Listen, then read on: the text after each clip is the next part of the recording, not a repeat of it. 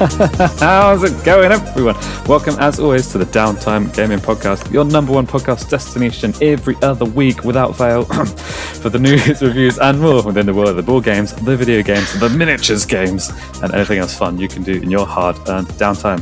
In this week's show, we've got so much news from ADEPTICON, from the world of Warhammer, some Microsoft, some gaming, some loads of other bits, and some announcements. But let's get started, shall we? As always, I'm your host. Welcome you to the show. Hello, my name is Sam. Across the airwaves, as always, we have Chris. How's it going, man? You accidentally muted yourself, so that's perfect. I'm going to throw to our guest instead. We've also joined... Oh, he's actually gone. Regular on the show, star of the Game of the Year Board Game Edition is Zach. How's it going, man? Very good, thank you, Sam. Very good. I think Chris heard one thing about 40k and was like, "Oh, I'm out of this." He's like, he added miniature gaming into the intro, and he literally just dropped. Like, he did try and reply to my prompt, and I think he was eating something, and now he's just gone. So the streak he's completely off. Disappeared. That's fine. The hangover's got the best of him. He's like, "No, screw it. I can't be on. I'm out." He's dead. That's fine. We can feel with that. He's really hungover anyway, so it's remove the low energy element from the podcast. It's like good timing. You've got something to talk about outside of Chris, and Chris can't really talk much. Yeah, too nice that he's dropped away. But yeah, how's it going? How have you been? What's going on? Yeah, not too bad. You know, chugging along, doing the same old. Nothing terribly massive. Nothing major. Living with Puppy, basically. Who's slowly becoming less of a dick. They're less of a puppy, more of a dog. But still a bit of a dick. When do puppies become dogs? Is there a cut-off, or is it just when you think they've... They still classed as adolescent until 2. He is 2 human years. 2 human years. He is now officially a teenager, which is, well, obviously, as you probably know from teenagers, he becomes extra dickish at times. And at other times... I've got that to look forward to. Yeah, yeah, you got a few years away. That's gonna arrive at some point in the future, but not. I've got a little while to wait yet. So is that like, so it's like puppy till 1, adolescent till 2, and then dog from 3 onwards, from 2 onwards, roughly. Something like that. No, I think it's about 6 months where they start being classed as adolescent because they start maturing and humping things. Oh yeah, I got it. Yeah. You didn't need to say the last bit, but we got there in the end. It's when the humping starts. It's when you know when anything is grown of age. It's when the humping begins. I once came up with this amazing idea that is now, looking back on it, is a very like 90s, early 2000s idea that's actually probably really, like, I'd get shut down immediately by authorities. That it would, people like kittens, right? And people like puppies, but people aren't as affectionate towards cats and dogs because they're already big. So what about a program? You do this program where people get a kitten from you, and then once they're done with the kitten, they give it back, and then you give them a new kitten, and then they can just always have kittens because kittens are cute. And then what do you do with the grown kittens? I haven't figured that bit out yet. I haven't figured out the logistics of the problem and what you then do with the cats. They become like rescues or something. I don't know. You put them in hamster wheels and use them to power your house. It's a really depressing stat. Apparently, the 6 month to 2 year part of the puppy is one of the most dangerous parts of their life because so many people get sick of their bullshit and give them up, and then they can't be found a new home. So, exactly. So for those awful people, giving them a way where they know, like, oh, okay, here's a puppy, you can have it for 6 months, and then you give the puppy back.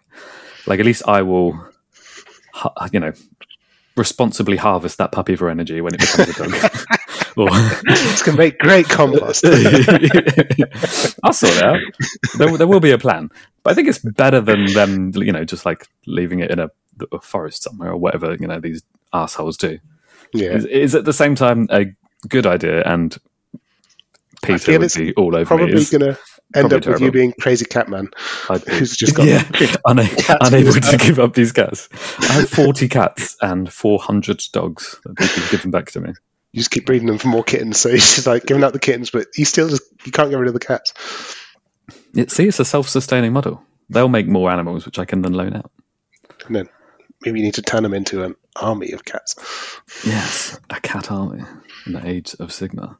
But anyways, how's it going, guys? Hi, hello there. Pain in the ass to edit all of that out. God damn it. Start chopping that around. Good. Yes, we caught up with each other. How are you? Yeah, not bad, mate. Not bad. Went to a stag do over the weekend. Yes, I got confused about what day it was.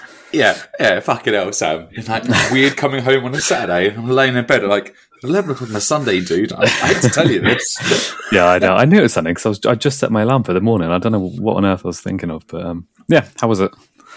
That's pretty damn good, man. It's pretty damn good. Yeah, didn't do the skydive. That got cancelled because of weather. Oh, really? Yeah. Oh, I forgot about that. Oh, because it was so windy. Yep. So that got cancelled. Shit. But I'll be honest, we found this thing. It's called an immersive game box, and it's like VR, but not 100% VR. So you've got like the stupid hat on with the motion controls built into it.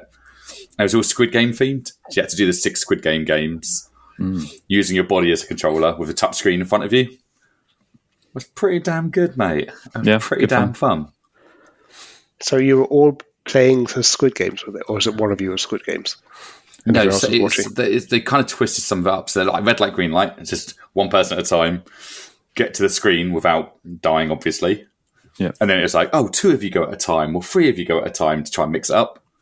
Marbles is basically just like pool. You know, you play pool on a PC, and it's like press the button, pull back, go, and see the angles, like that sort of shit. Yeah. And then a bit of zombie airsoft, mate. Where we're being chased by zombies in a small enclosed space with our airsoft shotguns, rifles, and whatnot. Nice. Which was pretty damn fun. That was pretty damn cool, man. It was pretty damn cool. There was a fucking Titan boss that had a chainsaw, but you couldn't kill him. So you'd be running around all these corridors. The only light you've got is a torch, carrying your weapon, and you just all of a sudden you just hear this. And it's like the sheer panic in everyone's face as I'm running away from some dude with a chainsaw. Were you all hungover while doing this? This sounds like an absolutely really on edge experience. Tipsy, whichever part of the spectrum we're on, you know. Combination of both. It's like you're on edge, and then this guy's chasing you with a chainsaw in the dark. The Saturday activity is just a mix of I'm somewhere between drunk, tipsy, hungover, mixed up all together. It was after we got crushed on Friday, but we'd had good lunch as well. And I went to that arcade bar. I didn't send you the photo, Zach, because you probably weren't interested. But there was a video game arcade bar in the middle of Manchester. Oh, nice. And I definitely proceeded to play an hour and a half of House of Dead 3 with one of the other guys and smash it from start to finish in one sitting. I'll let you know, I've been to an arcade bar myself, so screw you, Chris. Whoa. It was next to the board game shop.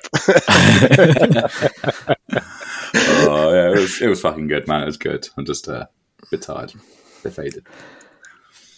Tired and jaded. Perfect material to be recording a podcast. Hence roping in extra help. No, actually, just so happened. There was a lot going on in the world of Warhammer and board games this week. Not board games at all. I keep saying that to try and like soften the blow for you, Chris, but it's literally all Warhammer. I'm sorry. Yeah, we didn't even talk about Airecon on here yet. Like, we completely missed talking about that. Me and Zach went to Board Game Expo. Yeah, that's true. Yeah, that's right. Me and Zach completed a legacy game as well. Yeah, fuck me, mate. Yeah, board games. There's loads going on. Just. Do you want to do? How was Airecon? I mean, Airecon was pretty damn cool, wasn't it? Yeah. It was really good. It was like, there was so many tables. It was absurd how many tables they have there. But it's like, means the old thing at UKG, walking around random rooms trying to find a board game table. Didn't have that problem. It's like, there's one over there, we'll go sit there. So it was, they say it's for the play, more of a game playing con, and it definitely was. Oh, 100%. 100%. Yeah, so way more like just open tables laid out for actual gaming as opposed to... Yeah, it's about, I think they had 4 times. So that one hall was the stalls, and then 4 halls were open tables. So it was about, It was nearly all tables, dude. Yeah. But that made it so much nicer, because we got to meet the guy who did Vengeance, Roll and Fight. Yeah. Yeah. Was it the same guy who did the demo? I thought he was the guy who made it last time, but I guess not. UKG. I can't remember, actually. Yeah. So I think we met him at UKG. Unless that was somebody else who was just demoing it. But he seemed like he made the game. I don't know. He's pretty sound, except for the fact we just had the most tepid experience with his game whatsoever. So him asking for our opinion when it's just like, you don't want to ask us right now. That was really? That was too late when you back away slowly, like, it's good. Don't put my name down just here. No, it's fine. It's got loads of potential. We just didn't really get to experience it. Yeah. It's some really interesting things for a roll and write, but The fact that we didn't particularly enjoy them things is beside the point. You did some interesting things. Well done for trying. You tried something new. That's what counts. Oh no, we had like we assumed it was going to be, it's this nice little roll and write. You're like, we'll do this at 10:30 or whatever it was, and even it was like, no, it definitely was not a 10:30 and a roll and write. It was like, no, this is more of a game. So we definitely played it at the wrong time as well. I think it's one to try again. The game with roll and write mechanics and not a roll and write. That can have such an impact on the demo as well, like when you do it and how you're feeling at the time. Yeah, we expected it to be a roll and write, and it was like, but as I say, it did some interesting things. It wasn't what you expect from a roll and write. It was a board game with a rolling mechanism as opposed to a roll and write. Yeah, I'd 100% play it again, just not then in that specific moment. In that specific moment, I couldn't think of anything worse to keep playing. Yeah. No. We were like, we've done run round. All right, let's go. Like, the call did close in about 20 minutes. I was like, all right, we're going to go. What time did it close? Oh, so on Friday it closed at 11. That's early. But then on Saturday it stays open till 1. That's still early. I guess that's fine, but when we're used to being up until like 4 at Hilton or whatever. Yeah, but normally what happens is we go to not anymore, and it basically shuts down at like 1 and we're still drinking. And it just happens we're allowed to keep drinking. That's basically it. Yeah, because it's a hotel. They can't kick you out because you could just say, "No, I'm staying here. Bring me a beer. I'm going to play games." And even last year, even last year when I was like, "I'm done," we were like one of only 3 groups left in that massive hall. It wasn't like it was early; like we were still one of the last people there. And one of those groups is the shut and sit down guys and some of their mates. Yeah, exactly. Still sitting at the back. And I think that was only about 2-ish, something like that. And that was like. You guys were like, Sam's packing it in early. Because it was 2 a.m. on a Saturday. I was like, nice. It was 10:10. God's sake, Sam. No, it's impossible to get a seat in that hall at 10:10. 10:2. It's more likely. The amount of games we've got to try, though, we've got to try loads of 23 releases and upcoming games as well. So it's actually really good for that. There's a lot of games like that Tribes of the Wind we played, the Walk the Slash Stomp the Plank. Loads of things that just aren't out yet. We've got to try. It was pretty cool. Yeah, it was one of the things like we decided we're going to go and find people to teach us games, and it was surprisingly easy to just go find, because again, you're normally at UKGE. It's like you on a Saturday you're not finding a demo table. No, batting people away with a stick to try and get somewhere to play. Like this was a lot busier than we had expected based on the Friday, because the Friday was really quiet, but the Saturday was a lot busier. But still, we didn't have any real problems. Go and just play some games, and we've met some fun characters, played some good games. The guy at Hatchet Games. Yes. He was a character. Oh, really? I can't remember his name right now, but he's dressed in a silver jacket with a chef's hat on, and he is absolutely mental. Like all the positive stereotypes of French, he was just one of those, and delightfully mental. And like that, he walked over, he's like, "Oh, do you want to play a game? We've got some new ones." He's like, "What do you normally play?" We're like, "Light midweight games." He goes, I've got a game for you. Sits us down and actually brought over the kids' game about basically trying not to get matching sets and not walking the plank. Yeah. Oh, right. Yeah, that's that. Yeah. What you said. And then after that, he then brought over a mid to heavyweight Euro that isn't out yet called Tribes of the Wind, which is really fucking good. Oh, really? To be honest. Yeah. Real Avatar theme. But yeah, it was cool, man. It's cool. We'll probably do it again next year. Yeah, kind of like. Sorry, I just looked up Tribes of the Wind. It was a lot better than we thought it was going to be, considering that when it started, it's like, here's your multiple mechanics that do multiple different things. Yeah. With like, for Euro, there's a lot of interaction. Yes. Like, because your actions are dependent on what other people got in their hand, so you are constantly having to sort of look at what everyone else is doing and what they've got, which was quite fun and sort of an interesting twist on it. So it's definitely one sort of. I don't know if I want to own this, but I definitely want to play this again. Yeah. That's cool. The art is very Nausicaa as well. Nausicaa Valley of the Wind, which the name and also the art is very much in that style. Which is a good movie. It felt very much like Avatar: Last Airbender when you're playing it. Yeah. It's a combination of the two, it seems. Yeah. Tribes plus Nausicaa. Apocalypse has happened, but the world's doing better. Let's start a new little, our little villages and towns because society collapsed. That sort of theme. Yeah, okay, that's just the plot to Nausicaa as well.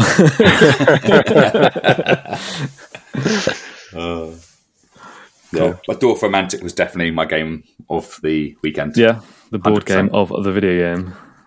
It's a pretty damn good board game of the video game, which is a pretty damn good video game. Yeah. Like, the way it's hidden the achievements and stuff like that into it. Because I played it a bit more since we played it, Zach. So I've actually unlocked a couple different boxes now and seen some more of what it offers. And it is pretty satisfying for a co-op 6-player tile laying game. with no way of losing. It's kind of nice for that. There's no way to lose. It's just beat your high score. Yeah. Try and get your achievements. Yeah, it was similar to the game, I guess. It's not really you lose at some point, but it's not like, you lose. It's more like it ends at some point, but you don't lose, isn't it? Yeah. Yeah. It's really, really good though, dude. Like, I'm not going to lie. So far, it's landed with me, Zach, and Tim. It landed with me, Emma, and the family. Me and Emma have looked at playing a couple of times ourselves, just obviously the move doesn't happen. Yeah. You got more free time now. Yeah. Let me just get the boxes from your house for all the things I've packed. Yeah, man. Yeah, it was cool. If you can make it next year, amazing. We'll see what happens. Yeah, maybe. We'll see. March next year? Potentially. I think Finn was, just a 1 and a bit when I went to UKG. A new one will just be under 1. No, it's normally in June, right? 11 months. Yeah. Oh, they moved it. No, sorry. I was still thinking June, which would have been obviously before July, but didn't they put it in like September or something? No, the one when he was born, it was August. No, it was the end of July. But I think since then it's been June again. Yeah, so last year it was June. Oh, right. No, I'm being a dick. I'm counting the wrong way. Yeah, 11 months. Okay. I was like, my brain don't work very much anymore. Anyway. Fatherhood. Means you can't count to 11. Yes. Speaking of babies and such, mini announcement, pretty big announcement actually. This is going to be the last episode of this show for a while. We are taking a sabbatical for all of the aforementioned reasons. I'm having another baby in under 2 weeks. Chris is in the process of the long, painful, drawn-out process of buying a house and having to move and all that kind of stuff. And when one host is away, you can kind of rope in people. When both hosts are away, it's just a different show. we could get replacements in to do it, but then it's just a different show, and they can do something themselves. So, yeah, we're not sure how long for yet. We're gonna sort. There's a cat. I can hear a cat meowing very loudly. Yep. That was my new ringtone for Emma. And, really? It's just a cat. Amazing. I assumed it was you, Sam. I was like, it was me.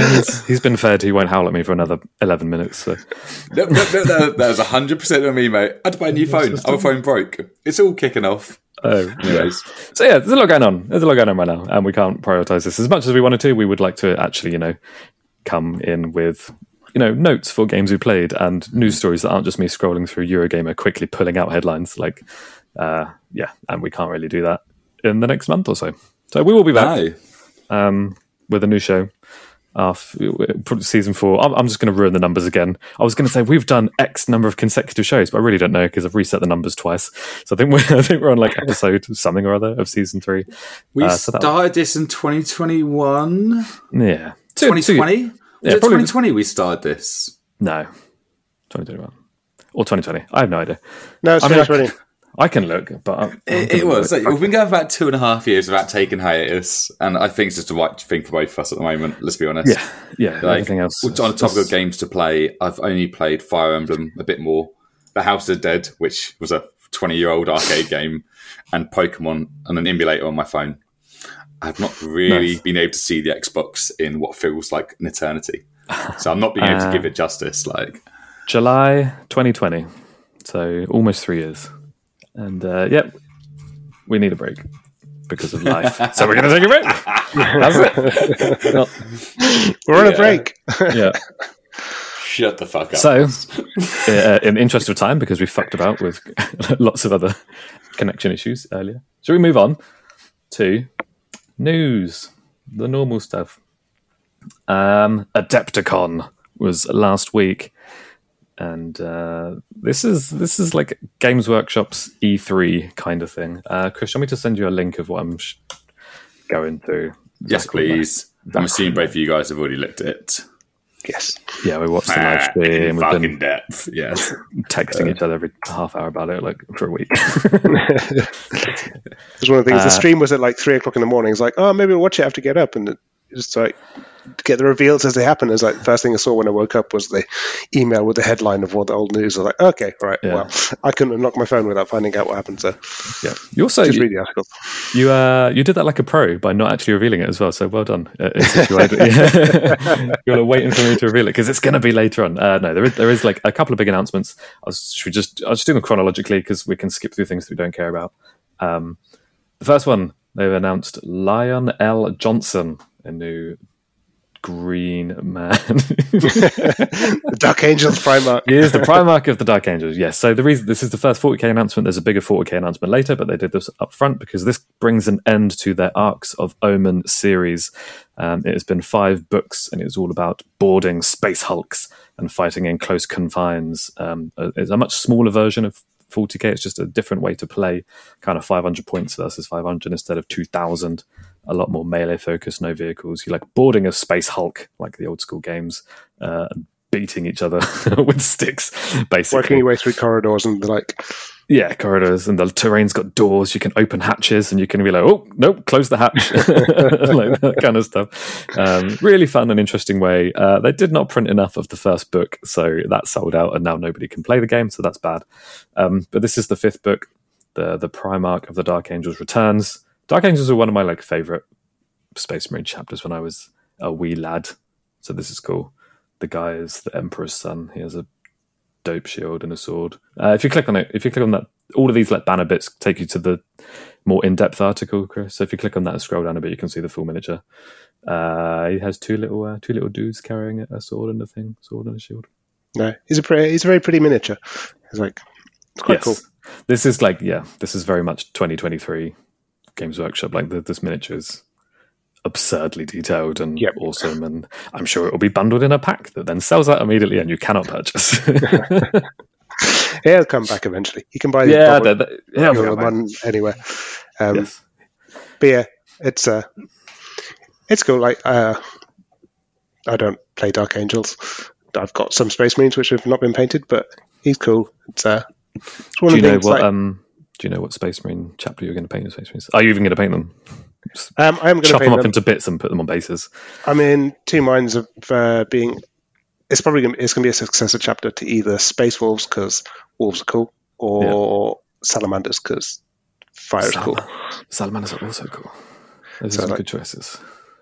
Or maybe maybe I should do Dark Angels and then I can buy Dark Angels are also cool. This brings an end to this narrative thing. They're starting to do actual seasons where these books are 70% plot that moves the Warhammer 40k universe on some rules, 6 or 8 missions. So you play the missions as part of the story, and then the next book, and then this is the 5-book thing, and then that leads into the next thing, which is going to be the 10th edition of Warhammer, which they have announced. New edition. The 9th edition, which was 3 years ago. Not a big gap, but they explain very well why they've done it. But we'll get to that. We might as well, for people following on /Chris, it's a bit easier if we just do this in order. So that brings the Arcs of Omen to an end. That would be really cool if people could buy it.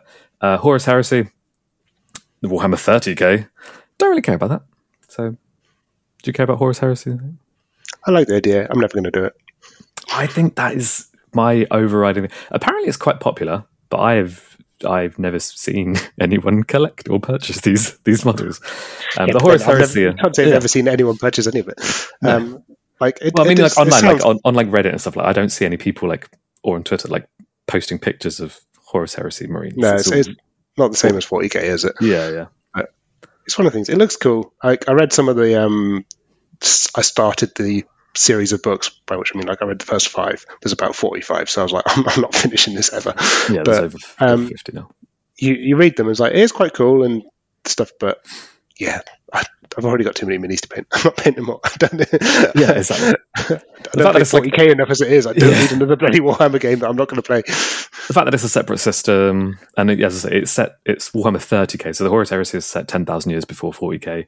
As you say, it's the most popular line of books in that they've made 50 of them because it's so popular. And I guess they just wanted to set the models in that universe. But yeah, I don't know. There was a 30k before that, I think. So this was sort of a re-release of that. Oh, really? That I didn't know. And there's a lot of nostalgia for people for the style of Marines and all that kind of stuff. So the beaky Marines, they've got big sort of beaks.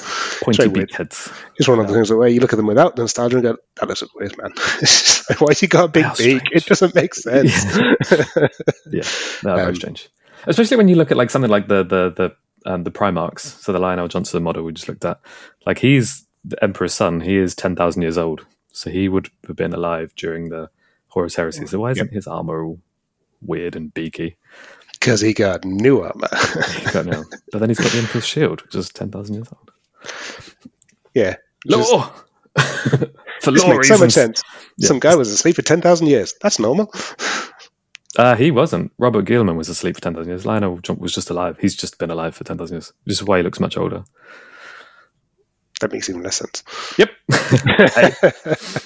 So him and Guilliman are the same age, but he looks much, much older because he's been alive the entire time. Whereas Guilliman was frozen or just fell in stasis or something like that. Yeah. I've not read the Ultramarine lore. Ultramarines are the boringest chapter. Also, they're blue, which is the worst color. Yeah. Moving on. In both of these. Yeah. Kill Team again. They were running Kill Team Season. Gallo Dark. Yes, got it. Because this new box is called a Gallo Fall. And it is the new box, the same boarding action style terrain, the same sort of close confines stuff they've been doing with 40k. They kind of ran them concurrently so that if you couldn't buy the terrain for the Arcs of Omen stuff, you could pick up a couple of Kill Team boxes which have the terrain in, and then you can play both Kill Team with one set of terrain, or you can play Arcs of Omen with two sets of terrain, which is quite cool. And the new box is got Leagues of Votann, the Space Dwarves versus Beastmen in 40k, which is strange. Yeah, I was like, I never heard of the Beastmen before. Chaos is not really my cup of tea for the factions, but you look at them, it's like, they look cool. They do look cool. They look like Warhammer Fantasy models that have just found a chainsword and a big gun or something. It's like, it's like, where are these guys coming from? These are just fantasy beastmen. Like, literally, they just look like fantasy beastmen, but like they have got grenades and shit. It's like, copy it. But yeah, it's cool. I do like the fact that they do put these random kill teams in. Like for the kill team, they are not just doing Space Marines versus Tau or Space Marines versus the big factions. They are drilling down into the small, weird little factions that you get. Like it wasn't just a Tau one; you got a Kroot one as well, which is like this little sub faction, and then you're getting these Beastmen. You're getting nice, different kind of things in the kill team. Yeah, I think it's cool. Yeah, true. But yeah, as you say, like the Tau one was not any Tau; it's the little Kroot guys, which I don't know the lore. Are they like enslaved by them? Are they like? They're not enslaved. They are part of the Great Good Empire. So they are a world that became part of the Tau Empire by choice. Okay. Oh, so they are actually like a different race. They're just they are completely friends. Different. They just the Tau will first try and sweet talk you into joining the Empire and then shoot you. So they decided, okay, they're great to good. And then the Votann are just space dwarves who are awesome. I've got some space dwarves and they're awesome. Some of them are very much modelled after the video game Deep Rock Galactic. Yeah, especially every game I've played. Yeah, especially the guy with the minigun is literally just the heavy from Deep Rock Galactic.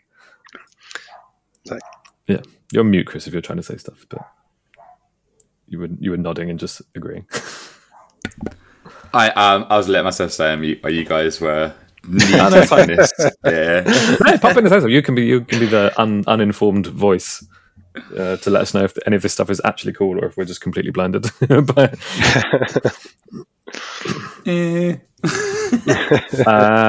the Votann guys has got knuckle dusters, so that's fun.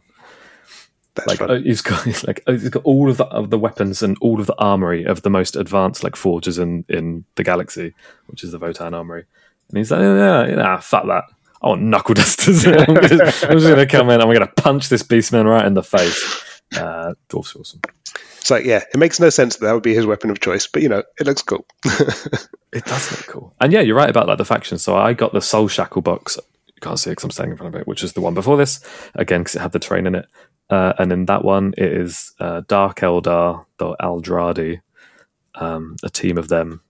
And the other one, I like Judge Dredd style space cops that like they just have like shock batons and loads of melee stuff and loads of a police dog, dank pistols and a police dog. Yeah. And the thing is that the plot in that one is actually quite cool, where it's obviously all set in these space hulky things, and it's the Gallo Dark is like one big space hulk, and the thing is, in the warp, other things crash into it and then become melded with it. So it's loads of different hulks all melded together. And in that one, a prison ship smashes into it. So the Dark Eldar, the Drukhari, were there like because they have to torture people to stay alive or something like that.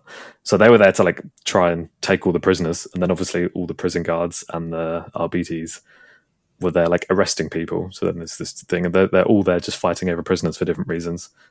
They're just like super like Judge Dredd people with big sticks that just beat people over the head with. And even in the lore, it's like these are not good dudes. Like this is a super fascist state. Like they're the emperor's like multi-world police force. Their specific goal is to make sure that worlds pay the tithe and like pay their taxes correctly.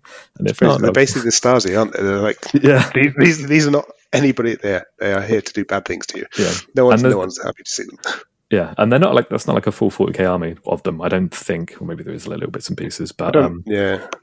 There's just this team of like 10 dudes with batons and a guard dog. You can just go in and hit people with sticks and handcuff them. And they have a rule, you can fucking use one of their like CP abilities. You can handcuff someone. You just like take them prisoner. You knock them on the head and then you handcuff them and they can't do anything. And if they're alive at the end of the game, you get points because you've managed to take someone alive. Points for arresting somebody. Yeah. So yeah, if you want to play space fascists, slightly different space fascists, the Space Marines, which are other space fascists, then 40k's got you covered. There are no good armies in 40k. We should say that. I suppose you probably want to meet the Arbiters more than the Space Marines. They might arrest you. The Space Marines are just going to shoot you in the face. Yeah, they'll just stamp on your head. Then we had a whole bunch of Age of Sigmar stuff, which were really cool. Lizard men, fun. They look cool. I go back to my comments on 30p. Yeah. Age of Sigmar look cool. It's got very, very cool armies, but again, Lizardmen was one of the armies I collected as a wee lad, so do you have an affinity for you, isn't it? Oh yeah, and I mean it's tiny lizards riding big lizards. Yeah, it doesn't make sense. That is pretty awesome. That's where I'm like, okay, I'm here for that. Yeah, it's little skinks on like little raptors. Well, not little skinks on bigger raptors. Croxagores are awesome. Everything. Does it show you the guy on the big chair? The guy on the big chair is cool. There's a massive Stegodon model as well. I've got one of those. The metal version of that is way too heavy, and the bits always fall off because no glue can hold a Stegodon tail to a Stegodon correctly. And this was before I knew what pinning models was, so it just stayed there. They also announced a whole bunch of other stuff for Age of Sigmar, which is vampires, skeletons, humans. So the cities of Sigmar. And the most recent boxes are 2 Chaos factions as well, the Slanesh and the Khorne things. All of this leads me to say, like, all of those were Warhammer Fantasy armies. Just they now have different names. The Seraphon, the Grand Alliance of Death, the Cities of Sigmar, like, are humans, are lizardmen, are skeletons. What's the point in bringing back Warhammer Fantasy again? They've just recreated all of it. Because they're going to get a bit nostalgic people to buy it. Yeah, I guess. Do you think they'll just use the same minis and you can just use them in either system? That would make most sense to me. Fantasy, they've said that it's going to be square bases. They're going back to the old school rank and file. Oh, God, yeah, I've got no idea what they can do then. Yeah. But literally anything popular, anything that was good. Now, obviously, I don't know how many people know about the history of Warhammer Fantasy, but obviously a lot of shutting it down was copyright related and things like that, because obviously the factions were just called High Elves and Wood Elves and Lizardmen. You can't copyright any of that. So now the Lizardmen are the Seraphon and the Tree Men are something else, and the Wood Elves are now called... That sounds like such a Games Workshop move. We're going to ruin our world and start it afresh just because we can copyright it. I mean, there was other reasons. 40k was outselling it like 6-1 or something. It was kind of dying as it. Yeah, but Sigmar didn't fix that. Yeah, I know Sigmar's actually is becoming popular popular. Yeah, now it is, but not. They basically killed it a few years ago. The Sylvaneth. They do look cool. The Daughters of Cain, the Fire Slayers, the Aideneth Deepkin, the Lumineth Realm Lords, and the new High Elves. But essentially, they've just taken everything that was in fantasy. They've taken a little while to update it slightly, and then release it in Sigmar with a name that they can copyright, and that is it. So, I mean, I get it, but also they're also bringing back fantasy, so it's strange. Yeah, I don't know what they're actually hoping to get from bringing back fantasy. Like, you see, a lot of people are quite happy about it, but is that going to actually be enough people to make money off it? I don't know. I don't get it. It's going to depend on how they do the square-based system. Because if they actually make a good game system using the square bases and get some more of that rank and file approach, then there probably is actually a group of people that want that. Yeah, because that's the thing. Sigmar killed that completely. You still see comments on videos like, "Oh man, like fantasy was such a much better game than Sigmar." Like, I think people are looking back on it very rose tinted. It was very complicated, and it was like a lot of options, and you could equip every unit with like 10 different things, all the different point values, and there's no way of looking at a board and knowing what something does. Like, you had to look at sheets and things like that. So, I mean, people look back on it quite fondly, and I guess it depends how they do the armies and everything. Like, you're right. Like, if I was a Seraphon collector in Age of Sigmar, and I'd be like, okay, I obviously want Lizardmen again. Like, but then they have to rebuy everything on square bases, or they'd have to double up. Yeah, it's like, I don't get where it fits in other than nostalgia times hoping everyone just buys a lot of it. Unless I guess I'm looking at it, if they're really confident they've got a good game system that creates a feel of siege warfare, or like the more battles of old where it's like army either side. Yep. March, if they found a way of making that feel a bit more modern, a bit more interesting, there's maybe an argument that's needed. Yeah. That was my problem with fantasy anyway, that it was like blocks of infantry, and there was like special things to like you had to pivot on a point. Like, there wasn't a lot of movement.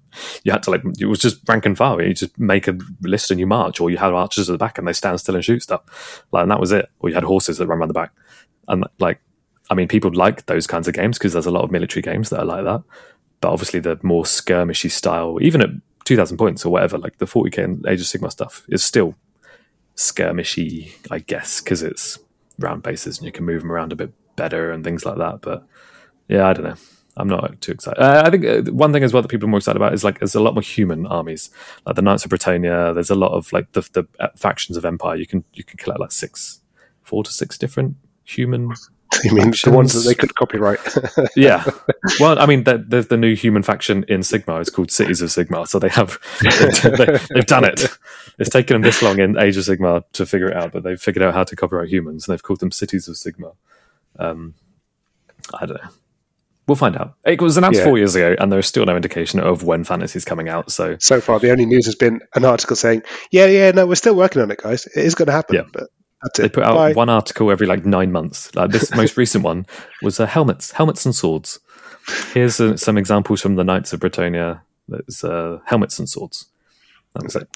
No models. Not even a test model. Nothing. No models. No models. And they've said square bases and plastic sprues, and that is it. And that is enough to get people excited for some reason. Yep. I guess they're not doing resin, which is good, but oh well. No. As I've recently worked on a metal model, plastic sprues are really good. Resin sucks. Fucking sucks. I had a metal model which was a guy to put on a horse, and I tried gluing him. I was like, nope, I'm going to pin this. So it's just literally a dude on a horse. I was like, this does not work. I can't believe this used to be standard. But yeah. Yeah, I think the last time I did metal was Infinity, guys. Oh, were they metal? Oh, yeah. I think so. Some of them were metal. That was about 5 years ago now, though. It's not a good material for You paint it, and then 5 minutes later, you're missing all the corners of your paint, and it's chipped everywhere. It looks like shit. So, anyway, moving on.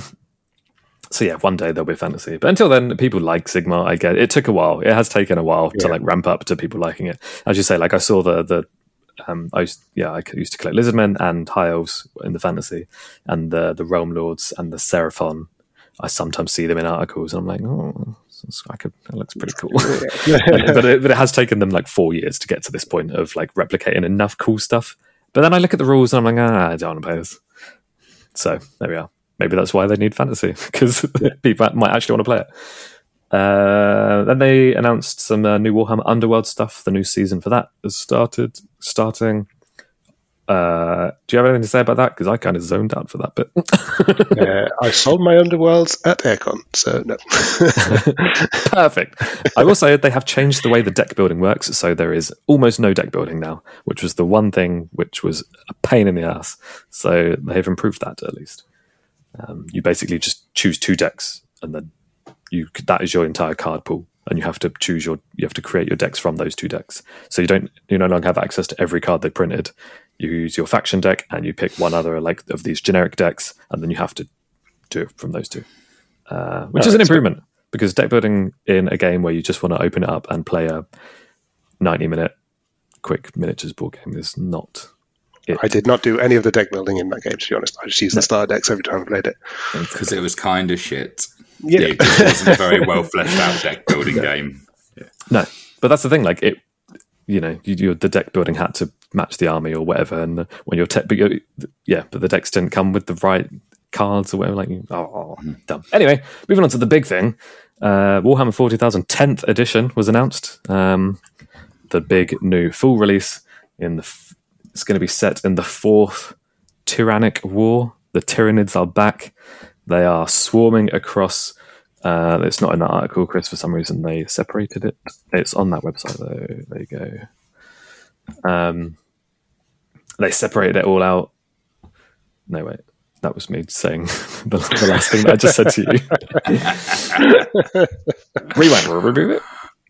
It is Space Marines versus Tyranids. It's the old school. It is Space Hulk brought into 40k. The cinematic trailer is pretty cool. It is Robert Guillemin.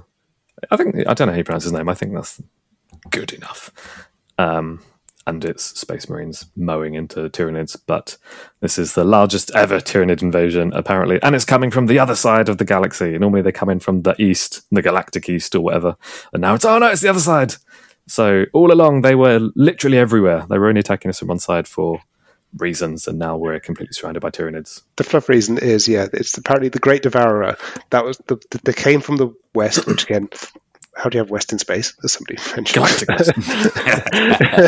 They literally call it Galactic. That was the bottom of its jaw, and now it's the top of its jaw is coming in on the other side of the galaxy. So now the galaxy is basically in its jaw. Nice. Love a bit of peril in my sci-fi. The stakes seem very high for that. It's escalated a bit. We've gone from fighting Tyranids to there's something eating the galaxy. Yeah. It's like, don't quite know how you resolve this. No, and they are the original hive mind as well. They're basically aliens from Aliens. Yes, they're all connected. The cinematic trailer, they would look like aliens so much. It's basically aliens. But a lot of the Tyranid models are very old currently. Even in the new Start Collecting box, the Gene Stealer sprues, the Termagant sprues in that are 10 years old, and they're putting it in new boxes. So obviously they're waiting for now, but they've released what the Termagants are going to look like. They look kind of cool. It is going to be... Did they tell you how many in a box? No, probably 20. I don't know. But basically they announced the new Termagants, new Space Marines, and the new Space Marine Terminators as well. Classic Terminator-looking Terminators. They look awesome. Very much Space Hulk Terminator style. So no indication yet of how it's going to be released, but last time they did 3 different core boxes from 50 quid, 100 quid, 150 quid. All had the same number of rules and templates and shit, but you just get different sized armies in each. And more terrain, I think, in the bigger boxes. Yeah, more terrain in the big one.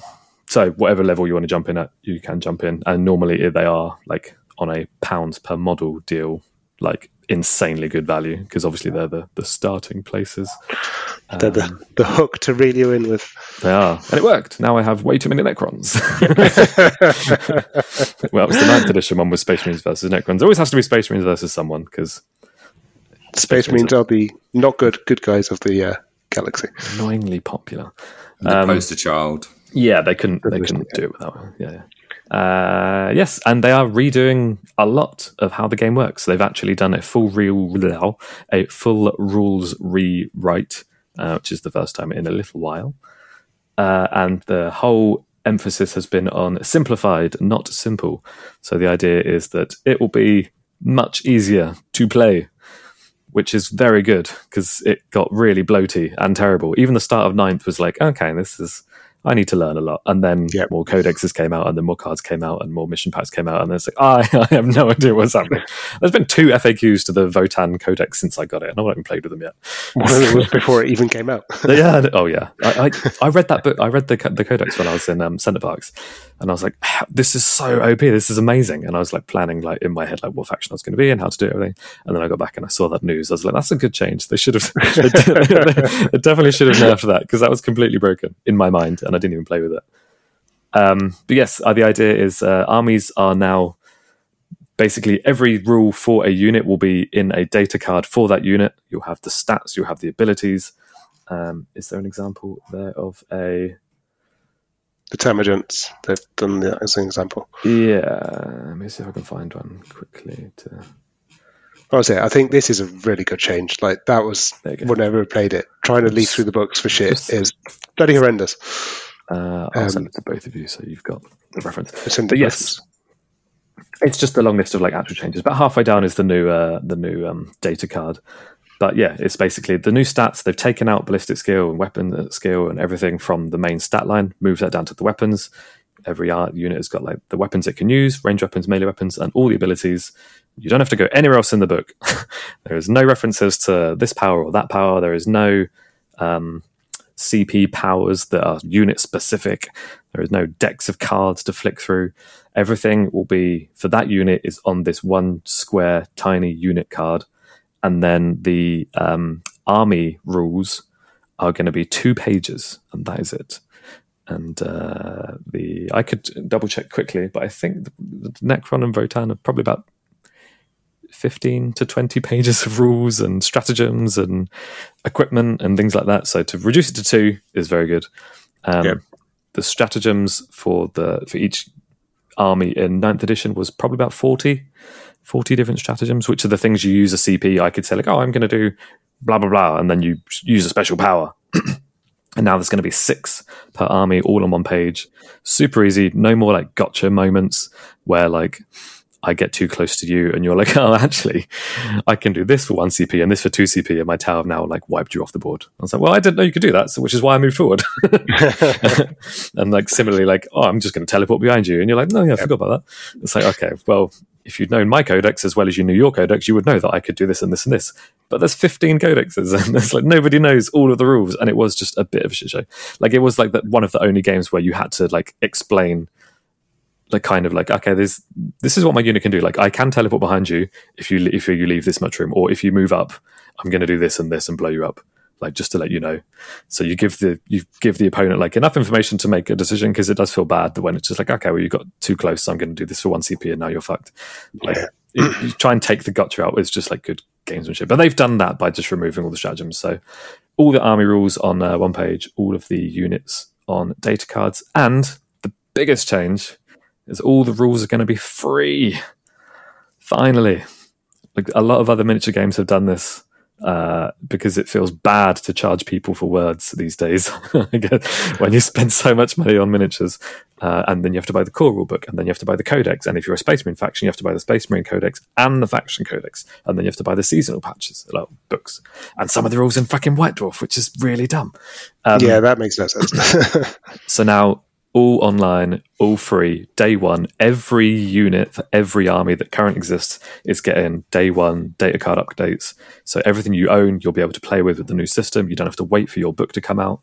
I feel bad for the people that like Imperial Guard like just got their new book last month. World Eaters or something, yeah. And World Eaters was like 3 weeks ago, and now it's out of date. But like it's got cool pictures and it's got lore in it, so that's fun.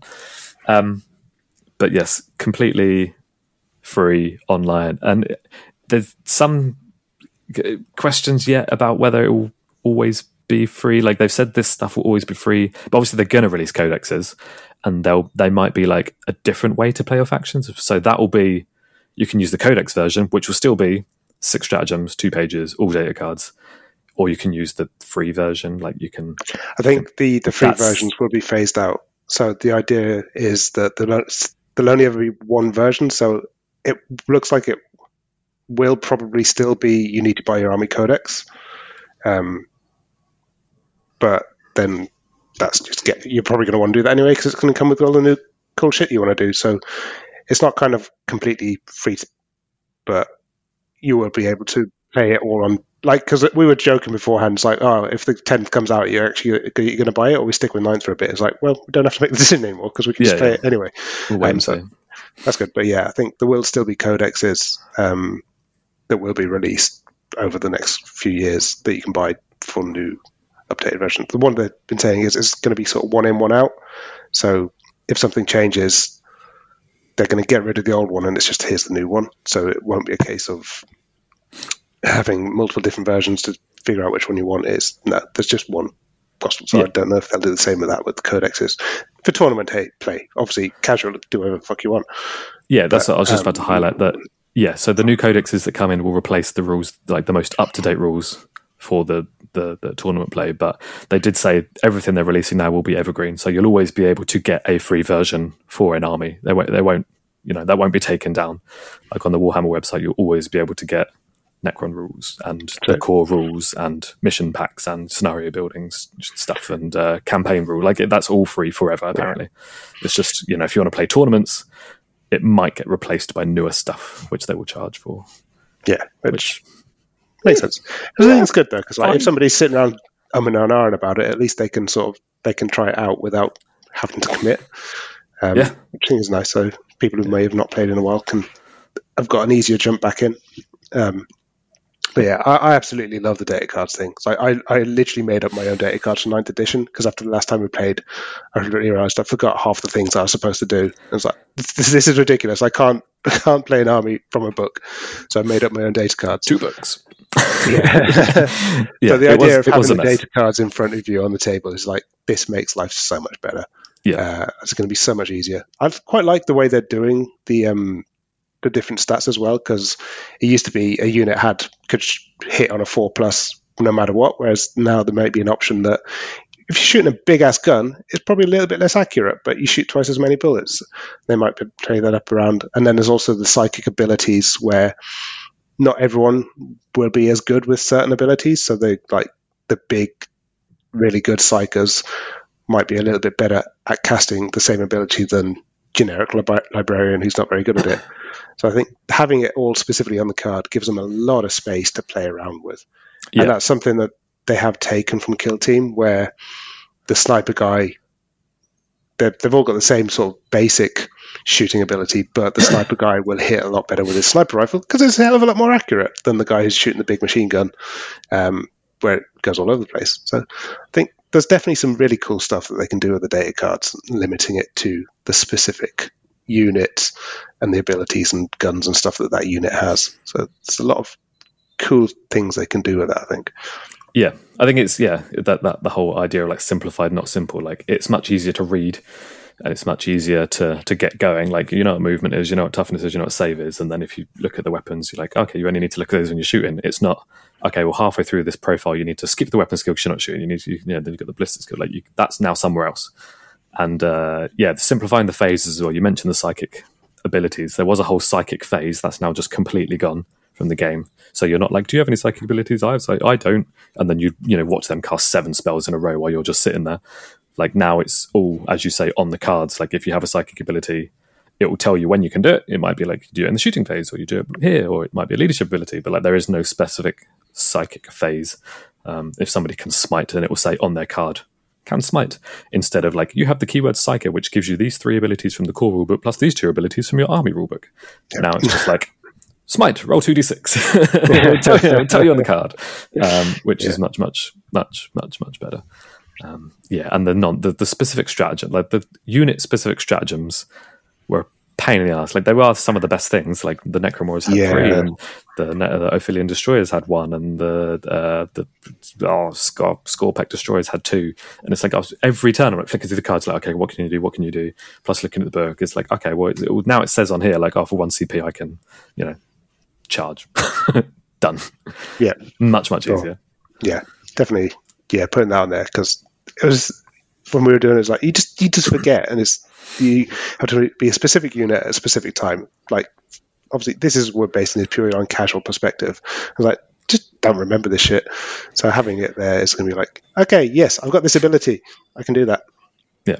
And as well, they're bringing back generic named abilities, which is very, very good. Something that was it wasn't even in the game in in 8th, sorry, it's about 10 years old.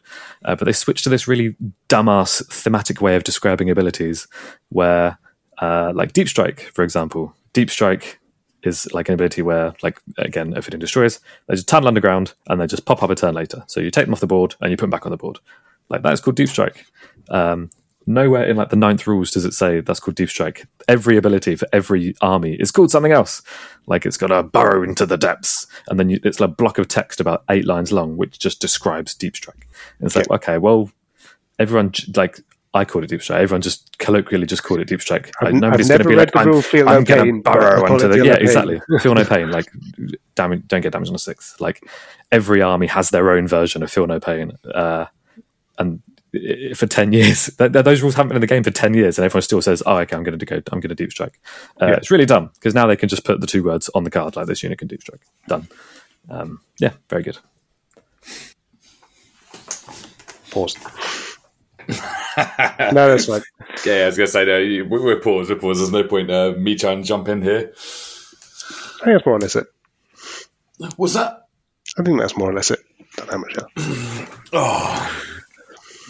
Nah, let you guys enjoy it. I'm not alright. I was looking at, Tyranids are cool. Also, Tyranids are going to be shit easy to paint. So it's like, I could slap chop them together, I mean, Tyranids are cool. Like, I looked at the pictures, I was like, yeah, these are cool. Although I still find it really stupid that they're holding guns. Yeah, I know, but I think it's just too underpowered if you don't have guns. No, I was like, they should have projectile weapons, but they shouldn't be fucking holding a gun. It's like, it's a fucking space bug. It should just be spitting acid at you or something. Yeah, what have they got in this? They've got flesh borers and spine fist, which is basically an assault pistol, and a devourer, whatever that is.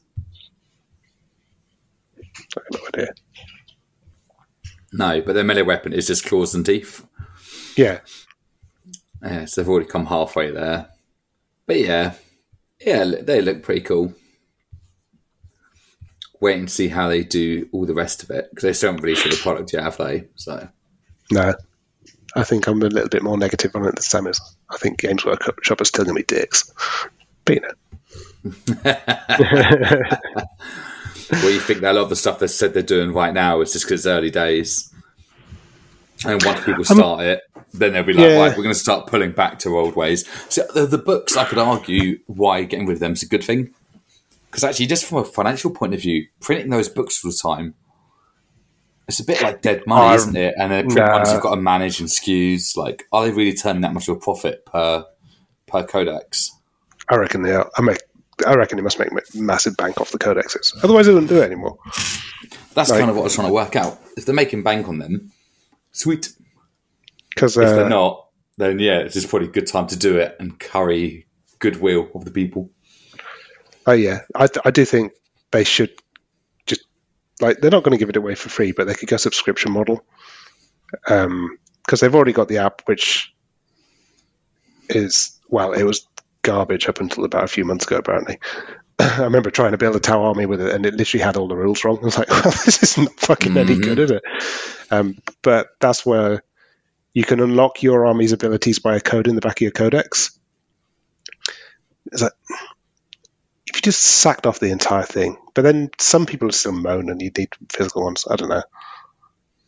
But yeah, the codex is like 30 quid though. So I do think the markup on them must be huge. Yeah, that's what I mean. Like, because they probably don't sell that much. But mate, just make it a PDF online. And if people want it, then you can just download it. Iris, were you talking anything? Do I have to remove? I'd probably just edit it. Like, Emma called me, Zach fucked off. Yeah. Okay. We talked about 40k, but this is going to be too hard to try and cut it together. So yeah, probably just cut it off. Yeah, just like clean cut over side. Clean break. Yeah. I did have one more thing. There was one more news point about 40k as well. Yeah, it's the same. Is it patrol boxes? Yeah. Yeah. Lastly, the old start collecting boxes, they've kind of pivoted away from those into what they're calling combat patrols. Combat patrols. So you threw me off by saying patrol boxes. Combat patrols. There is a combat patrol box for every single faction in the game, so there are a lot of them. And they used to be, exactly the same. But basically, a combat patrol box is a way to start an army. Basically, you generally, as a rule of thumb, all of them are different. You can look this all up online. They're about $110, so about 70 to 80 quid, and you get roughly $200 worth of miniatures in it, which is 135, 140 quid. Those exchange rates aren't correct, but essentially you pay about 70 quid and you save about 50 quid had you bought them all separately. And it's a way to kind of, get into the army, get into collecting, buy the box, build it, blah, blah, blah, have a cool thing. I have one over there for Leagues of Votann. It's just a nice way to get started. You get a HQ, you get some troops, you get some other bits. And what they've done in the new edition is they've taken that one step further, where all of these combat patrol boxes will have separate data cards from the main game, combat patrol rules, and there's the separate combat patrol mode, which is basically 40k, but every single box is balanced against every single other box. So where in the past, the Votann box might be 700 points, and the Tau box that Zach buys might be 1,100 points because it's got some fire suits or combat suit or whatever. It wasn't all balanced, because you can't balance the points and the pounds at the same time, because the Tyranid box is loads of little Tyranids which costs the same amount as one big thing, but the Tyranids will just get flattened by the big thing. But they're releasing specific combat patrol data cards, which in that example, the Tyranids might then have a ridiculously powerful melee attack and a much higher save than they do in the main game to make them actually viable against every other box. So if you and a friend want to start collecting, as they used to be called, buy a combat patrol box each, build it up, separate rules, and it's all balanced, and go play. And they will always stay balanced. New boxes will come out for new armies, and they might change things around inside them, but it's just a way to get straight in. And free rules online, and it's all balanced. So very good. Yeah, I think this is really good. This has got to be one more thought about it. It's why the hell haven't we done this already? Because it is such a perfect introduction. This is also, going to have the free rules for each box. So it is a case of somebody can buy their box and start playing the game with the box. Rather than before, you would have to buy your codex, the course rule book, and all that kind of stuff. So just here's my £70. I can now play Warhammer 40k for any army I want. It's such a good idea. It really is. And it's a nice small game, so it's not going to take too long. And then, it doesn't matter what's in your box. You still get to play with all the toys, which, it's really good. And as I say, if you want to try a new army, it's much easier to try a new army though. You got Votann. I was damn it, I want to try Space Wolves. I'm going to buy the Space Wolves box and play. We can play a balanced game. Yeah, exactly. Whereas the Space Marine boxes always were, you got a lot more points, battle points, because Space Marines are pretty hardy. And then if you put them up against the Tau boarding patrol, they would get smashed because Tau are very weak. But then you have more of them, and then you have all the the fire suits and all that kind of stuff. Is it fire suits? Is that correct? Crisis suits. Crisis suits, that's the one. Fire warriors and crisis suits. Fire warriors, crisis suits. I was combining two things together. It just balances it all out, which is really good. And as you say, not having to buy a £35 rulebook and a £25 codex on top of that just to play. You got your prices wrong there, Sam. Is it codex? 50 and 35. I thought that was dollars, and I was converting it down. But it's not. It's £50 rulebook and £35 codex. So that's gone. Now it's just £70. Here's an army. And it's good for game groups as well, I guess. Imagine if we were all still playing X-Wing, and we said let's all just buy one of these boxes, and in 2 weeks, build them up, and we'll just come play some Warhammer. Yeah, and it also becomes that thing of, if you've got a friend who doesn't paint and collect, it's much easier just to have a game mode where it's all right, I'm going to quickly dry brush and slap chop some Tyranids together, and suddenly everyone can play a game. Exactly. Much easier. Don't know what you mean, mate. Don't know anyone in this group of people that fits that category. No. So you and Scott will definitely play if we supply the miniatures and the time and the board and everything, basically. If you supply 99% of it and I just turn up and play, yeah, of course I'll play. Yeah, we'll get everything ready apart from the human, and you turn up. Yeah, you can just be the hive mind. Yeah, I'm okay with that. I'll be the great devourer, mate. Easy. Yeah, exactly. That's you, Olive. I wonder if they end the galaxy. That'd be fun. And then the Horus Heresy will be the only timeline going forward because the 40k has just ended. I did see some talk about it. It's like they are progressing the story, but it's like something. You can't actually finish the story because then the game ends. Yeah. It's like nobody can win because then you can't invalidate a faction. Yeah, you can't. So it's just like, yeah, it has to go on forever, basically. Yeah, it's just like they're going to go on forever until Games Workshop implodes, and then there'll be a fanfic version. Warhammer 40,001. Everything before this happened in 1 year. Yeah. What a year. 50,000. Yeah, 50,000. It's all Necrons. It's just Necrons. Necrons and Tyranids. That's all that survived. Necrons and Tyranids are amalgamated into this. That's actually quite cool. Mecharations. Okay, yeah. Cool. Right, we'll write that down. I'm going to move that out. We'll make that. We'll make Warhammer 40k, 50k. Right, anyway. Yeah. A lot of stuff. A lot of exciting stuff for people that collect the game, a lot of exciting stuff for people that are intrigued slightly but didn't want to jump in because it's complex and expensive.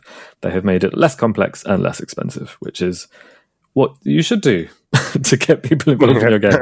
And then there are still a layer of complexity if you want to get into that, but you don't have to. So much better than before. No idea when it'll be. Everyone thinks it's going to be June. It will probably be June, but they've not really said yet. The internet's usually pretty good at these things. Yep. Tends to be fed from one source or the other. Yep. Like everything we knew before, basically. Yeah. Everything has been leaked. Yeah. To some extent. Yeah. Cool. That is that for news. We probably won't do any video game news because we've been talking for a very long time. Should we jump into what we've been playing? Chris, do you want to talk?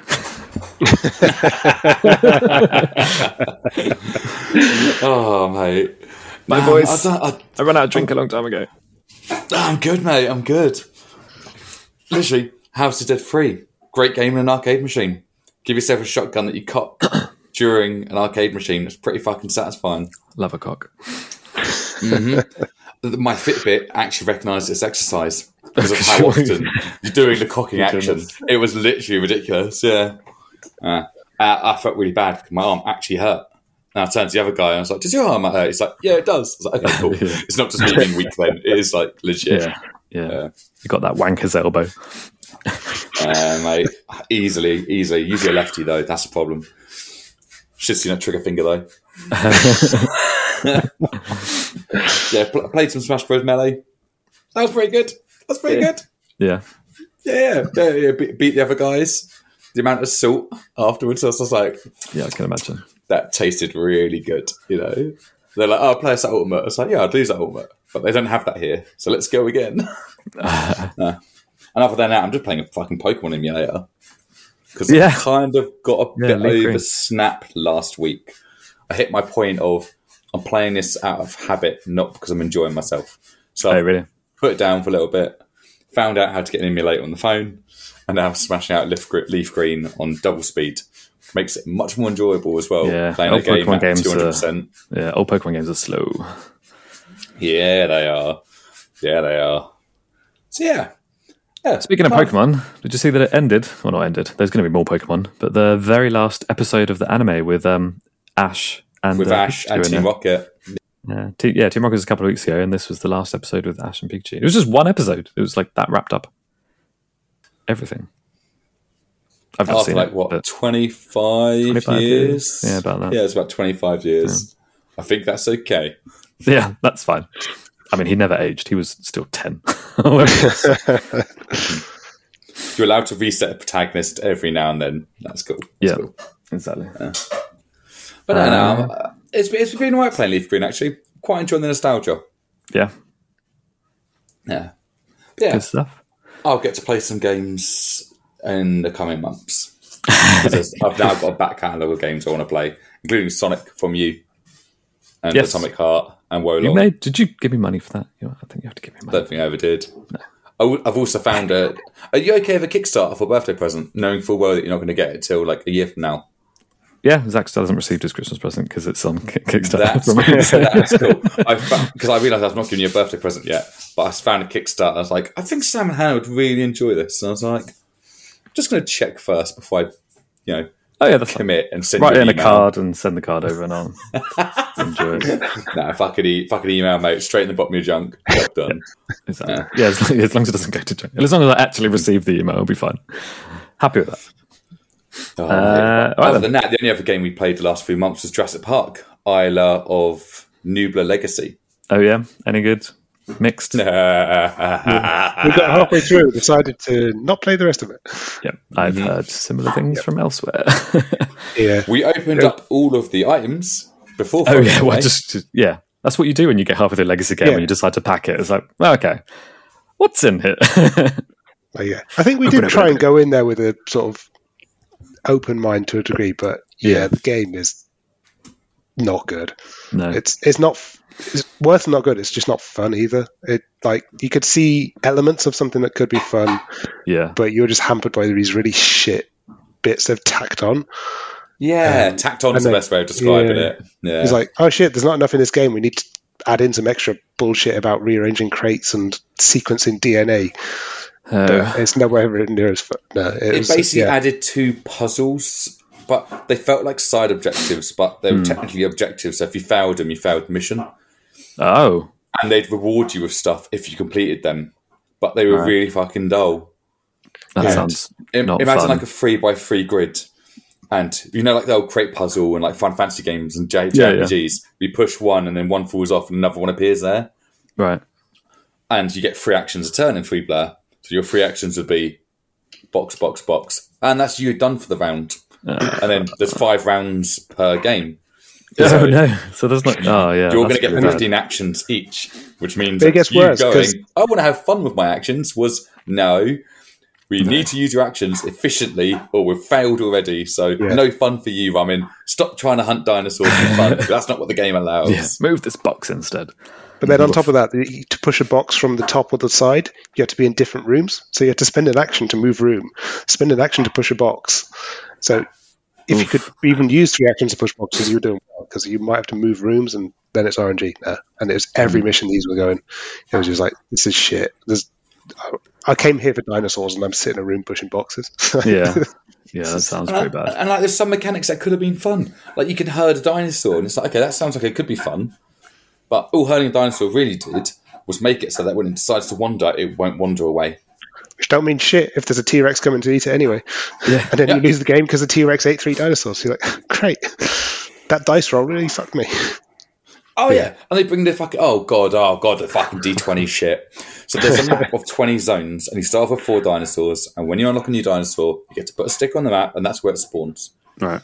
But the way that the AI was done, it's... if there's someone in the same room, bite them. If there's someone in the room next to them, move and bite them. And it's kind of like, it goes from like severity down the scale. Yeah, yeah. And if they've not attacked anything, just roll the D20 and they'll appear on that spot. If something's on that spot, attack it. Oh, so we lost one of the games to a dice roll where literally the T-Rex teleported onto a location with the dinosaur of 1 health and just went, num. And that's how we lost. You lose the game. Yeah. Yep. Yeah, that sounds terrible. Yep. That sounds unfun. And you want to roll dice for cool stuff. That's the Warhammer way, and like every other game, it's not so much. This is some of the bad stuff in D&D is like that as well. But like, you want to roll a dice, being like, I'm going to do something cool if this goes off. Not, I'm going to roll this dice, and if I get a 1 or 2, then we lose the game, because that's just sad times. Yes.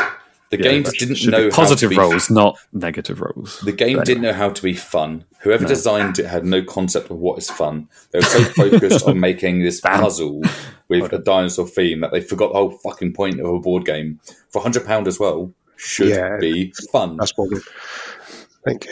They took the negatives were too random and too like Pandemic has obviously got some very bad negatives, but you have kind of can plan a bit about it, and then sometimes you take a risk and you get screwed over, but you took the risk, whereas this is like, no, that random card drawed me and the dinosaur did this, which means we lost the game. There's nothing you could do about it. And the characters are more interesting in Pandemic. That's the thing as well. The characters at least feel interesting. I was looking up the game on BGG. I was going to call out the designer because you said he doesn't know what fun is, Prospero and it was terrible. And it is a collective, and there is no one credited with the design in the game. So they didn't even want to put an individual's name on this. I know Prospero is a thing, but they should credit their people. Also, Games Workshop should credit their people. Not to bring everything into fucking Warhammer again this episode, but yes, they should credit their people, and they have stopped crediting their people. That sounds bad. Yep. I'm glad I was not involved with that one. All if you guys are saying you're playing a legacy game, I'm like, oh man, I want to come play. But when I knew it was this, I was completely okay. I'm glad I didn't pay any money for it. It's you won it, didn't you? Oh, that's fine. Oh, yes. That's even worse. When you don't even pay for it and you're not enjoying it, that's like, yep. You know the game's bad because there's no sunk cost fallacy. There's none of that. Yeah, and we couldn't even be bothered to play it, and I had no financial investment in the game. Yeah, it was bad. Amazing. And it's a legacy game, so you can't even sell it. But it was so freeing when we realised it's like we don't have to play this anymore. It's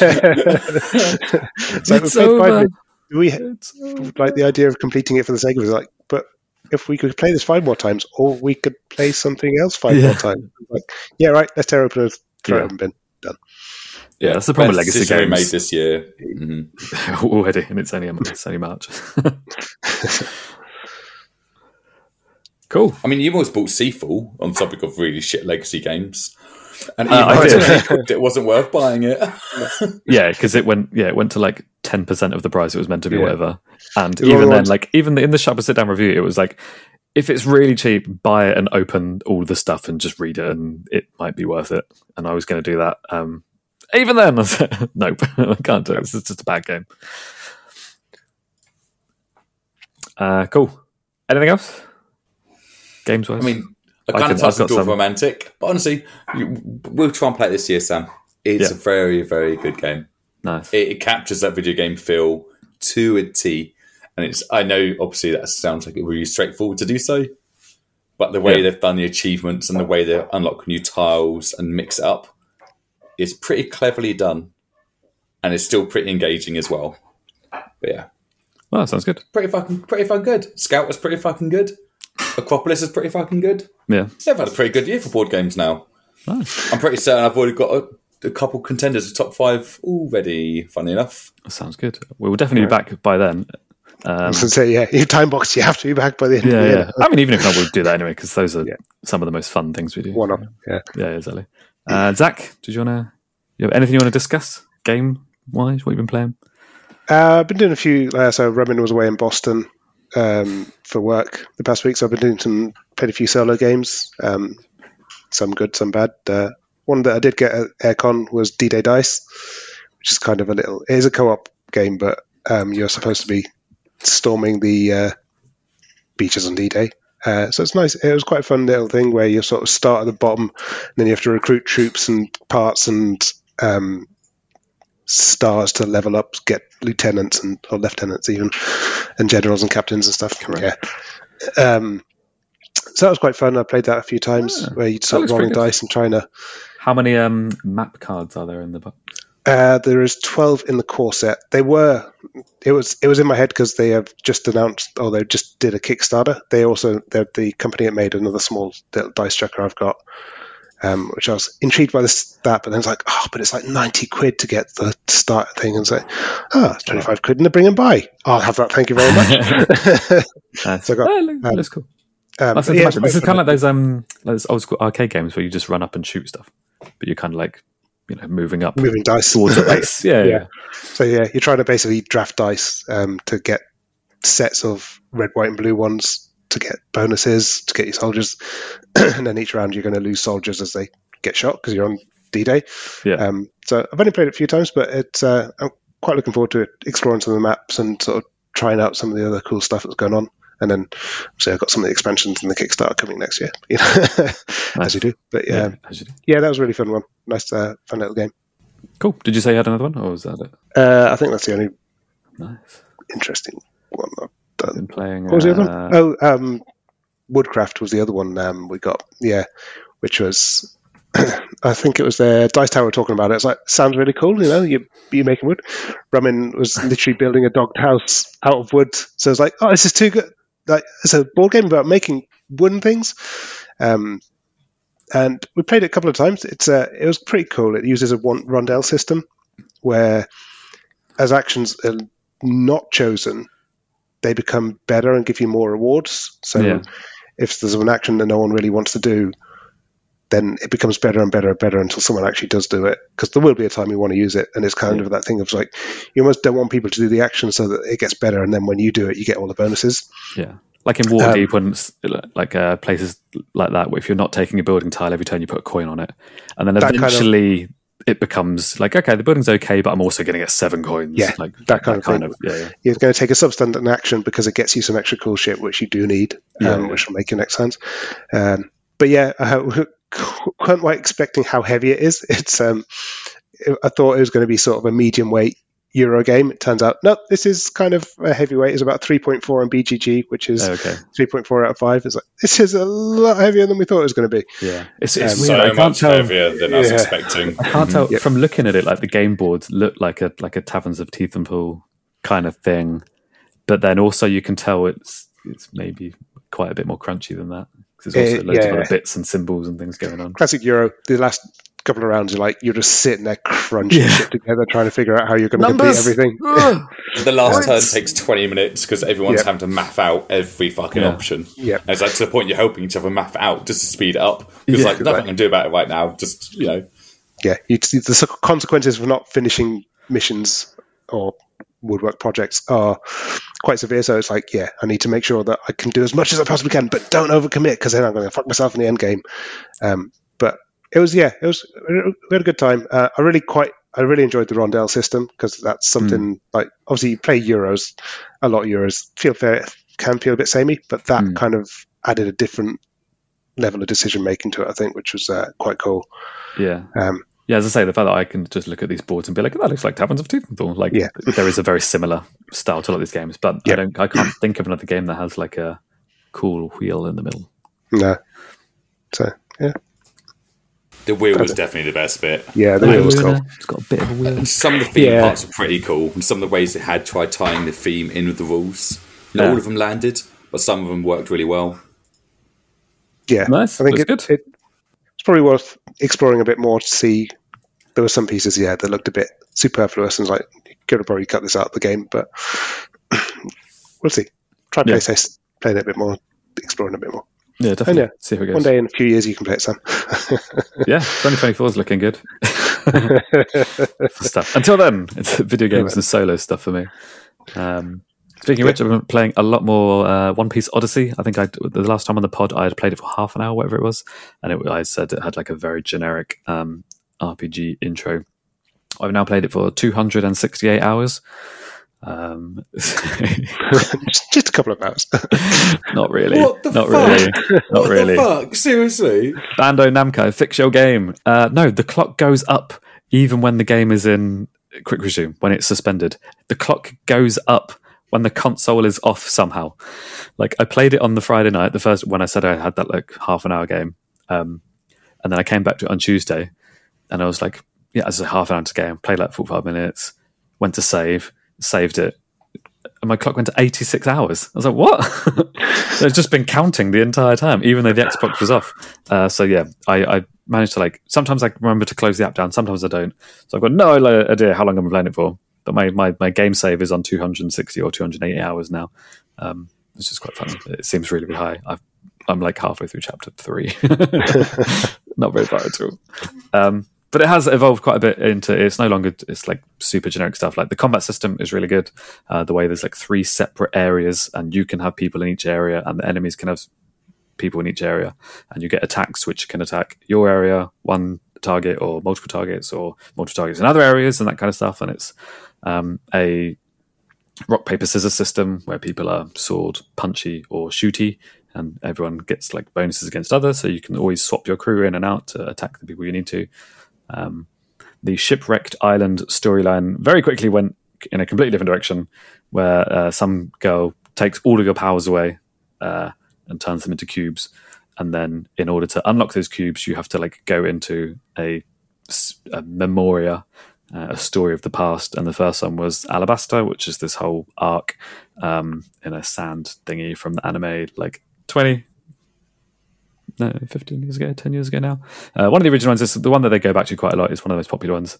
So you're going back, but it's the characters now trying to remember what happened then. So it's a bit different to the just playing through the arc for the first time. And it's the characters as they are now back then, which is kind of cool for people that are like, fans of the series, that kind of like dipping into a well-known arc that they have touched on quite a bit, but like with slight differences. And different characters as well. Like one of your characters has to like leave because in that part of the timeline, one of the people that you're friendly with, they are enemies with that person. So even though now she's in your crew, she's like, I have to go because if they see me, they're not going to know that we're now all friends. Like in this part of the timeline, we hate each other, so I'm going to fuck off for half a chapter. That kind of stuff. It's quite cool. And there's just loads of you've unlocked like tag team moves and other bits and pieces. Side stories are quite cool. There's like hunts and challenges and loads of stuff to upgrade and unlock. So it has opened up quite a bit. I'm enjoying it. As I say, voice acted by all of the original characters from the show, which is cool. I don't know how it's good, but I don't know how much of it. Like I'm just really enjoying it because I'm a fan of One Piece, but also, and it's like going back to an old arc in One Piece that has Vivi and all that kind of stuff. It's a good game. I think it's a good game. It's not a great game, but I'm having a great time because it's a good game in a One Piece world. And it's turn-based, and there are not many good One Piece games. Funnily enough. It's the kind of thing, like the things that are super popular tend to not have very good video games about them. So it's good. Or they get a bit too just fighting game heavy. And there's a lot of bad fighting game systems. There are a lot of bad fighting games. There was that really good GameCube fighting game that I imported from Japan. I used to play on yours quite a bit. And it was One Piece, Dragon Ball, and Naruto. And it was like a Smash Brothers style game. DON. Still got it. Still a good game. Still own it. Fucking awesome. And there's not really been a good One Piece game since then. There's been a few that have been okay, but like you can tell those games have been like, I'm kind of enjoying it because of One Piece, but it's not a good game. Whereas this, I think it is genuinely like a good RPG, a really good turn-based RPG. It's just probably not great, especially when Octopath Traveler 2 is apparently incredible and came out around the same time. I'll play that next, but I don't know how many turn-based RPGs I can play back-to-back, so we will see. And another one, and you still got Ni no Kuni in the pipeline as well. Exactly, they're piling up, and they also happen to be the games that take the most amount of time, and I have the least amount of time going forward. And I'm also trying to paint little men, so we'll see how much gaming I get on. I've started doing some of that when Hannah goes to bed instead of playing games now. So I'm trying to catch up. I did try and show it to the camera earlier, but it's I have Necrons right here. I'm trying to finish off. So. Nice. I've also been playing. Carry on. What were you saying? Carry on, mate. Carry on. I was about to say something had to give, and then I was going to segue to the podcast had to give, but then you had another game, so it's a bad time to segue. Oh, yes. There we go. Let's spin it back. I've been playing this rhythm game on Steam called Spin Rhythm XD. And it is weird and really cool. It's kind of in the same vein as a Japanese arcade rhythm game. So it's, like lane coming towards you, dots, and at the bottom there is a wheel, and it's got about 10 segments on it, and each color alternates, so blue, red, blue, red, blue, red, and the dots coming towards you are either blue or red, and you have to move the wheel round so that the dots hit the correct color on the wheel. There are some which you just have to move it into place. There are some that you have to click when it moves over. There's click and hold. There's spinning the wheel, which is just like shooting your mouse off to one side or the other, scratching left and right. And I'm only up to normal. So each difficulty, if you select like the next difficulty up, it plays you a little tutorial of what new stuff there is for that new level. But I'm enjoying that level I'm at. I've been playing a couple of levels of that. So I think they'll add more stuff as it goes. It's your typical, Japanese arcade soundtrack, basically just like thumping beats to try and get you to spin the wheel in a way. I only recognize 2 or 3 artists from there. Like Anamanaguchi is one of them. That song is awesome. But yeah, just a arcadey rhythm game, because rhythm games are fun, and ones that you can buy for £12 on Steam and not have to buy many peripherals for, and you can just sit and play with a mouse. Actually quite fun. Works out pretty well. Yes. Works out very well, yes. So Spin Rhythm XD it's called. Having good fun. I wasn't playing Beat Saber on the Oculus as well, so I'm getting into... So Hi-Fi Rush has got you right back in a bit of a rhythm mood. Yeah, that and move around a little bit because I do zero exercise, and if I waggle my arms around for 20 minutes, at least I can pretend like I've done something. The watch is like, oh, you moved. Oh my God. Yes, watch. I am alive. Do not worry. Which is worse than the passive-aggressive thing I get like about once a week in the morning. It's like, do you need tips on how to sleep better? You should get better sleep. And I'm like, fuck you, watch. I know, right? I'm not trying to be up this much. Anyway, modern technology is the worst. Yep. I did struggle when it started giving me a little, you haven't done 250 steps this hour. I'd be sitting in the fucking traffic in my car going, thanks, watch. Thanks. I didn't consider I hadn't done the steps while I was stuck in traffic, you know. Yeah, when there's nothing you can do about it. The sleep one for me is like just boils my piss because I'm like, are you kidding? Like, I did not want to be up every 90 minutes all night, you fuck. If I'm at work and it's like, I'll go for a 2-minute walk, I'm like, oh, okay, thanks, watch. So I have mood swings these days. Lack of sleep might do that to a guy. But it's only going to get better. It's not. So that's, is that a segue? That's a segue. There's baby on the way. I'm going to sleep less. It's going to have a good time. I can hear cooking going on quite excessively in the background, so it's probably time to wrap up. I've been trying to mute it to the best of my ability. Yeah, no, that's fine. You can hear it a little bit. It's not too bad. I might have to edit somehow, but we'll see. Fuck it. Thanks, guys. Thanks for coming on. Thanks, Zach, for coming on. Talk about Warhammer. Get excited about cool little men. Thanks, Chris. Thanks, Sam. Thanks, Sam. It's been a pleasure. Almost 3-year pleasure. We'll have to work out how long hiatus is, but we'll see what happens. Yeah, we'll figure out. We can't put a time frame on newborn baby stress life. Yeah, because based on last time, we did lose you for a little while. Yeah, exactly. So we'll figure it out. Either way, we'll definitely be back for Game of the Year. I know that's a wishy-washy thing, but that's in 9 months, so that's definitely going to... 9 months. And likely back for some sort of expo thing. UKG specials or something like that. There'll be some sort of UKG there'll thing. There'll be expos, there'll be E3s, there'll be conferences, there'll be, game days where we will get together and hopefully, that kind of stuff. Definitely Game of the Year. So, it's more likely to be specials, and I'll try and tweet about the stuff before and after so people know. But until then, I can't say same time next time because we don't know when that'll be. Thanks for listening, everyone. Send us emails. I won't read them anymore. Fuck you.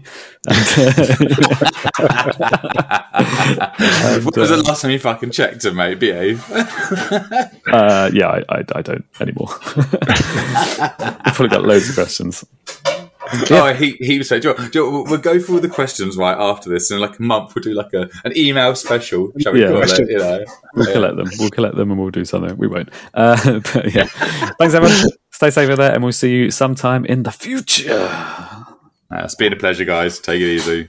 Bye. Bye. Bye. Bye.